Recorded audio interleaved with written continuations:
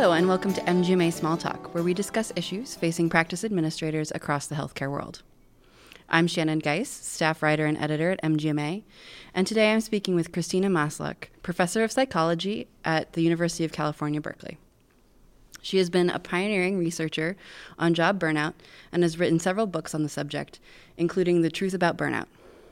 Christina recently led a session at the MGMA AMA 2017 Collaborate in Practice conference called Collaborate with Colleagues, where she discussed how to improve daily work experience and reduce the risk of burnout. Christina is here with us today to talk about steps you can take to minimize burnout in your practice. So thank you for joining us. Oh, thank you for having me.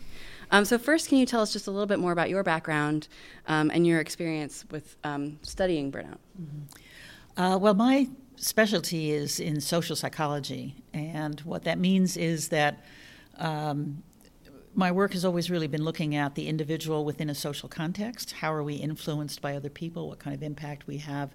So really understanding people in, the midst of social life. Mm-hmm. And I stumbled across burnout years ago, not as something I was planning to study. I had never heard about it. In fact, it wasn't even really a term widely used. But I was interviewing people to understand more about how they cope with emotional feelings, particularly strong emotional arousal in their work. And what I was learning from that was something that people kept saying, well, instead of answering your question quite like that, can I tell you what I'm going through now? I said, okay. And what I then discovered was something that eventually people labeled as burnout. And I began to study that. So my work since then has really tried to focus on how do we understand this problem in which people who went into work feeling positive, feeling well-trained, had a goal of doing something important in life, get to the point where they're overwhelmingly exhausted, they can't stand the job and the people in it, and they're beginning to doubt themselves. Mm-hmm. That's great. So would you tell me, just for our listeners and just for clarification, how you would define burnout specifically? Burnout is a kind of a psychological experience that people can have, and it seems to be marked by three interlocking or intersecting components. One is, because it is a stress response, it's high exhaustion. So the feeling like you have nothing left to give, you're run out of energy, creativity, etc. But it's not just exhaustion. That's sort of necessary, but the sufficient part is two other things. One, something we talk about as cynicism or depersonalization, a very negative, hostile, don't give a damn, shove this job away from me kind of attitude, where you're beginning to really dislike the kinds of things you have to do. You've lost the kind of passion, the meaning that you found in that work, and you're doing the bare minimum rather than your very best. And then the third component, which usually we see coming a little bit later, is you begin to feel negative about yourself. You begin to get depressed. I made the wrong choices. This isn't working out the way I wanted. Maybe I'm not really that good at this. And so we then see this negative feeling, not just towards the job, take this job and shove it, but what's wrong with me? What's happening in terms of my life? Mm-hmm. And so what are some of the risk factors that lead to burnout? What are some of the things that people should be looking out for, maybe before they've gotten to the burnout stage? Right. And that's an important point, because I actually do think that being aware of this helps people prevent from going down that path. It's harder to treat rather than just not be there in the first place. So what the research has shown, and this is research from many researchers around the world, is that there are at least 6 areas of work life where the misfit between the person and the job can really set them up for burnout. And those 6 areas have to do with, first, workload. I mean, what it is you have to do, what are the demands, what resources do you have. Second is control, how much choice, discretion, say over how you do the job.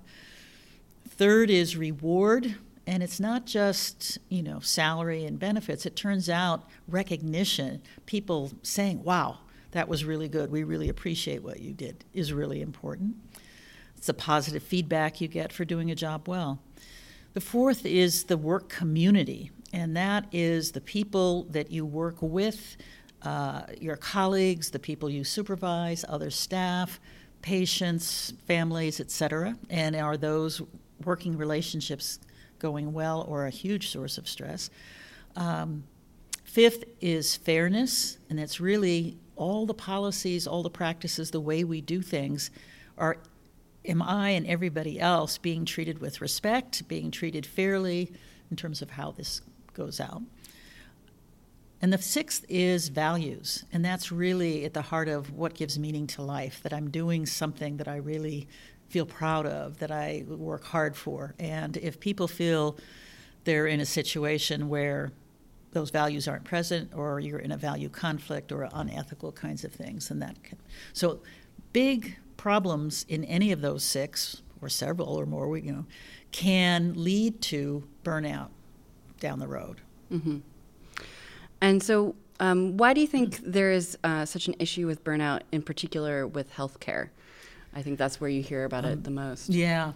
It's interesting. Healthcare has been one of those areas of work that has been involved in burnout research from the very beginning. And I'm now talking 30, 40 years worth. We saw it then. We're still seeing it now. People are talking about it and reporting more of it now. And so, and it's also one of the professions in general that has had more participation in research, as opposed to, I don't want to talk about it, kind of thing. Mm-hmm. And I think that part of it has always been about the relationship you have with other people at work. It can be partly about the patients and the families and so forth, but what we're also finding is that the social relationships, ongoing, chronic, that you have with everybody else in your work community are absolutely critical in terms of either making you feel engaged in work or feeling more burned out. And I think that in healthcare, that's particularly important. It's not just you all by yourself. There's a lot of other people that you need to deal with, and sometimes in very difficult and stressful circumstances. And I think what's happening also is that there are a number of changes that have been going on within the healthcare profession that have been having a negative impact on people in terms of their feeling that they are indeed doing the thing they really love. They've lost the calling. It's now just a job, and it's something that they're saying, this is not what I wanted it to be. The fact that a recent survey of North American physicians showed that 9 out of 10 of them would not recommend a medical career to young people is pretty telling. I mean, something has gone wrong in terms of what they now have to do, whether it's filling out, electronic medical records and not having time to really be with the patient. And, there's a lot that I think has added to the strain in these 6 areas. Mm-hmm. And in talking about these 6 areas, it seems very clear that you consider burnout a more of an institutional issue than rather an individual issue. Absolutely. And let me make it clear, that doesn't, people always put these things in like an either-or perspective. It's about the job and the job environment in the institution, or it's about the person, and it's not. It's both. I'm not opposed at all to trying to help people deal with this, but the problem that I see is that the more we focus on that, the less we actually pay attention to what's causing the problem in the first place. So to help people cope, try to give them an antidote, try to make them more resilient and stronger so that they can just deal with the stress better, begs the question of why not look at what's causing the stress in the first place? Can we do something there as well, rather than saying we just have to keep boosting people to get stronger and stronger because it's getting worse and worse, Mm-hmm. Can we get smarter about how we do this work and how it can be done in a way that preserves and encourages the positive motivation and feeling and commitment that people have when they go into healthcare, and make it a job that is not something you say, never mind, don't bother with this one, but actually, want to pursue this. Yeah. So that perfectly leads into my next question, which is really, what are the ways that organizations and practices can address some of those underlying issues? Right. First off, I think, and it may sound sort of trite, but it's surprising how often we don't recognize it, is that we have to actually realize that this is an organizational, a shared problem, not just individuals, which means we have to put it on the agenda, so to speak, and have it say, this is something we care about. We realize people are really going through tough times with this. How do we look at this, and how do we make some changes to improve the workplace and keep at it and keep checking in and keep following it to see, are we actually making progress? Are we actually making a difference? So it means it has to be something that is that we value as important, that the place we create and keep and maintain and keep running is actually a place where people can thrive and do well and give their all and feel good about it. So it's really just putting it on the organizational agenda rather than, well, it's their problem, maybe we'll have a workshop, maybe we'll send them away from the job for a little bit. That doesn't really solve the problem. Also, in connection with that, is by putting it on the agenda, so to speak, it's not only are we going to keep looking at it, asking and checking about it, if we do anything, we need to evaluate, did it make a difference? The biggest question I get asked is, what? Just give me the best practice. Just tell me what to do and we'll do it. And I wish I could say there were a lot of instances in which best practices, or whatever kind of practice, we don't know the best ones yet, were implemented, and then there was a follow-up to see, is it working? Very few out there. So there's lots of good ideas. But unfortunately, there's not a lot of evidence which down the road says, okay, we put in money, time, effort. Is this helping? We don't know. Yeah, that's really interesting. Can we talk a little bit about some of those ideally best practices? Obviously, it's hard to say, but are there certain things that you would recommend at least practices try? Or, I think what's interesting is about those 6 areas that I mentioned to you, that the ones that people automatically think of is the first one, workload. Ugh, must be the workload. Actually, it turns out it's not workload per se, it's the other stuff that really is what's causing burnout. So, for example, people often are working in situations where positive feedback and recognition of doing something well is just absent. I can't tell you how many people have said in interviews or research studies, when I ask them, tell me about what's a really good day, and they'll say, no complaints, no screamers, no bad things. That's a good day, an absence of bad stuff. But you're often working in a situation where getting the good stuff, when you do something well, isn't happening. So how do we begin to change that? How can we as a group be able to do that? Another thing we're finding it's really, really critical is the workplace community. And that's why I'm talking about collaboration, because it turns out other people, your colleagues, the staff you work with in all kinds of different ways, they are your best resource for dealing and coping with stress and having a better work life. And conversely, it's a double-edged sword. It can be this really awful aspects of people, who are rude and snarky and don't help each other out and, are trying to throw each other under the bus, kind of thing. I mean, when you get those kind of politics thing. But the flip side is that when you can make those kind of relationships working well, really supportive, people you can count on, can laugh with, can help each other out, you're there for them as much as they are for you, that is like gold. That is money in the bank. That people can go through a lot of stuff saying, we've got a great team here, and really you can count on them and trust them. And the research shows over and over again for people going through medical school, for going through residency, internships, that one of the things they value most or wish they had, if they haven't, is other people to talk to that they can trust, who can provide support, that they're there for them. It comes, so these, rather than just being all alone and isolated, whatever, having all kinds of a web of social connection turns out to be huge. And so we really need to find better ways to support that and build that within institutions, rather than having these people kind of as these isolated, don't talk to me, can't get together, whatever. Right. So what do you think are some of the biggest hurdles or challenges in getting to collaboration? I mean, there's a lot, but...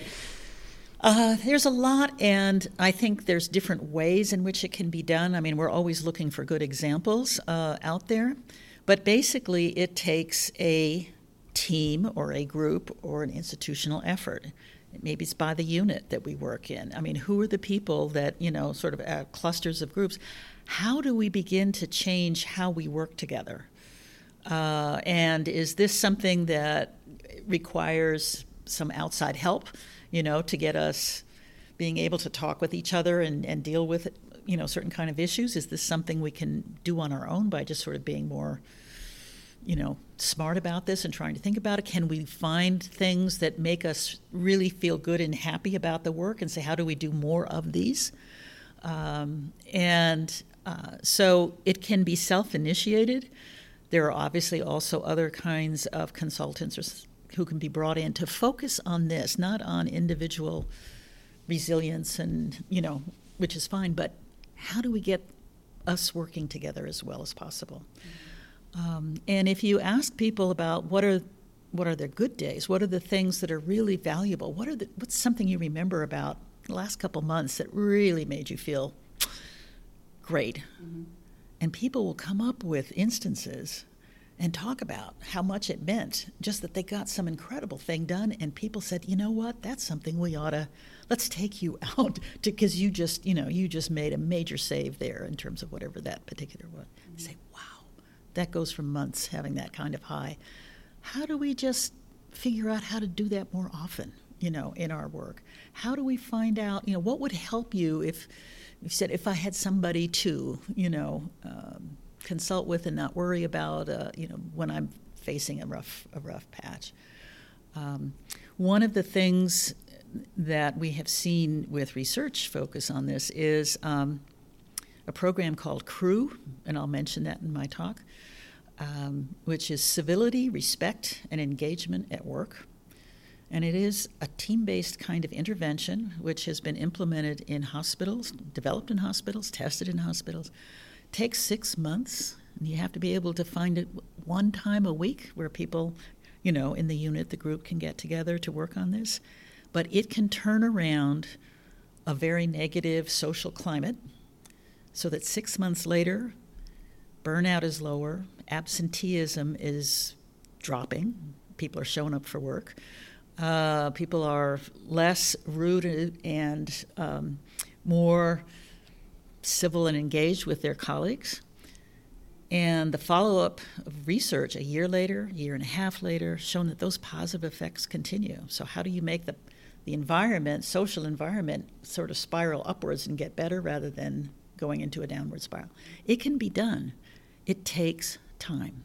It takes commitment. It takes putting it on the agenda, saying we value this, and we'll keep at it until we get to a better place. Yeah, well, that's great. So we've talked about a lot. We've covered a lot already. Is there anything else you want to add or make sure that people know in regards to burnout? Or I guess I just want to underscore that looking at those 6 areas and not just going always to the first one of workload, but thinking about what's happening in terms of those other 5 can actually be a kind of a good diagnostic tool to identify things. In my talk, I have a case study of an organization where the issue turned out to be one of fairness. CEOs were shocked. I mean, people think it's not a fair, what, kind of thing, as opposed to they had predicted workload would be the problem. Workload wasn't the problem, but it was how we do things here, and is it who you know as opposed to how well you do what you do? Are there scams going on? Are there ways in which, I'll give the example of an award which people hated so much because it was viewed as so unfair in terms of who the award went to. Well, you can change that. You can begin to identify things that this is not working well. How do we do something better that actually recognizes people who really did something special as opposed to who got on the good side of their supervisor? So there are ways to think about changes and improvements. And improvements don't have to be the whole thing, the whole ball of wax. You can't improve everything. But if you can begin to make small steps in these areas of saying, what would make this a better place to work at? What would, just, can we deal with this thing over here? How about that over there? Start small, go for that. And it actually will have a ripple effect, is what we found. You start wherever you start. If you can begin to make progress on that, it actually helps in a lot of the other areas. And it's a continuous process. And the world will be a different place in 5 years. We can all kind of guarantee that. We don't know what it is, but you're always having to check in. So it's like having an annual or biannual checkup. How are we doing? What is the snag that we're dealing with now? Could we rethink some of this? What would be some suggestions? And that would lead me to the other recommendation, which is get a lot of input from everybody, not just the people at the top, not just the complainers, not just, the few. We have found that if you're going to make any improvements of any kind that actually will prevent burnout, you have to make sure that everybody, all up and down the organization or in that particular unit, through the rank and file, believe in it. Otherwise, it won't get done.